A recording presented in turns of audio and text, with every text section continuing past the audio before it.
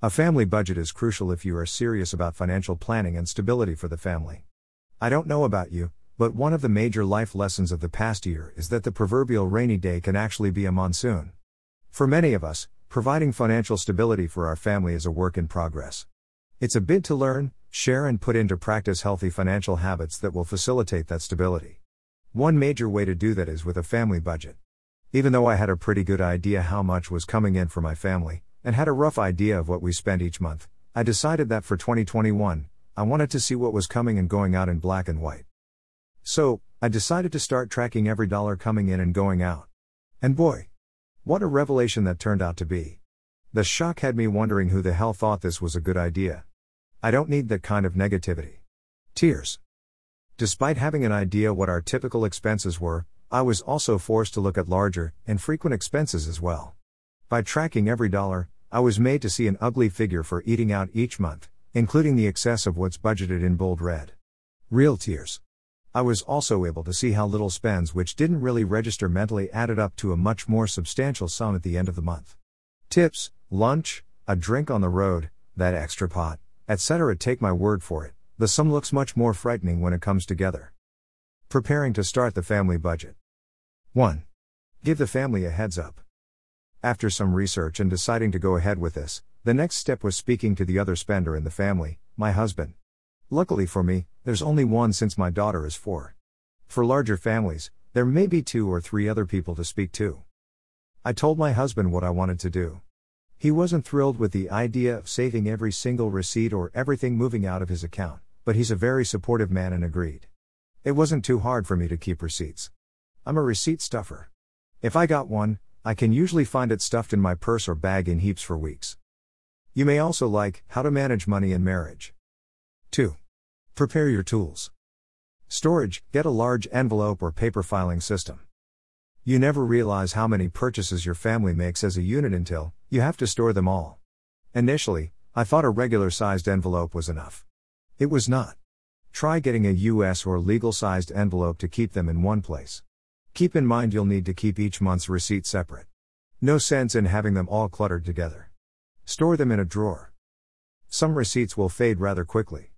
I suggest scanning them for digital copies, so that even if they fade, you have them for your records. Logging resources. Whether you chose to use an app or writing in a designated book because you might be a scribe, figure out where you'll be recording your information. There are many apps you can use that provide advanced features like connecting to your account, uploading receipts, etc. You can also find pre-formatted templates online. Personally, I love MS Excel. It's a staple in my business for working with figures and financial modeling, so that was my first choice. Google Sheets, Google's Excel alternative, is available in Google's suite of applications right along with Gmail, Drive, Photos, etc. The application has a template for personal budgeting and this is what I use and I love it. It allows data analysis as you input information, and allows for you to set expectations for spending and income, as well as compare the figures as you log transactions individually. Tracking the family's spending. 3. Observe for the first month. That's it. For the first month, or 2 if you had a weird month, just observe. Don't try to skew your habits or the figures. The goal is to get a reality check on your habits by seeing the results laid out in front of you. If you try to manipulate it before you know exactly what the numbers are, you won't have the accuracy you need, despite the fact that you think you know what you spend. By simply logging, you'll also be able to tell where exactly your excess spending occurs and try to cap or reduce the amount.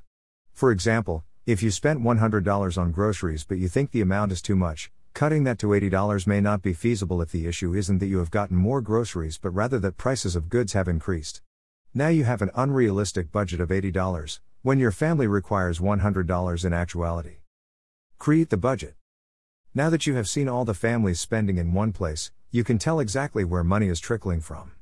For example, the cost of eating out was 50% to 100% more than I thought it was when I started recording. And I already thought it was too much. By knowing exactly what the figures are, you'll be able to use more realistic figures for each category of spending. You may also like how to manage money in marriage. 4. Identify fixed expenses. Identify your fixed expenses. These are figures you cannot manipulate or change monthly. For example, rent/mortgage, insurance premiums, school fees, loan payments, utility bills, usually the same amount. Savings should be included in my opinion. Saving after you spend is a surefire way not to save at all, particularly when you are in the lower or middle income bracket. These expenses are a given. There's nothing you can do about them on a month-to-month basis. Whatever your income is less these expenses. 5.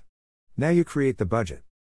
Now that you have covered all the variables affecting your spending, you can sufficiently analyze the pattern and adjust how much you was to cut from each area.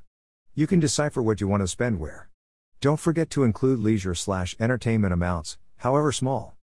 The hardest part. 6. Stick with a budget. Sticking with the budget is undoubtedly the hardest part of the process. But if you are disciplined, and even if you are not, you can put helpful mechanisms into place to help you get better. You can do it. Do you have a family budget? Do you have any tips to share? Let's talk in the comments. XO, Shandian. Find me on Instagram, Twitter, Facebook, Pinterest.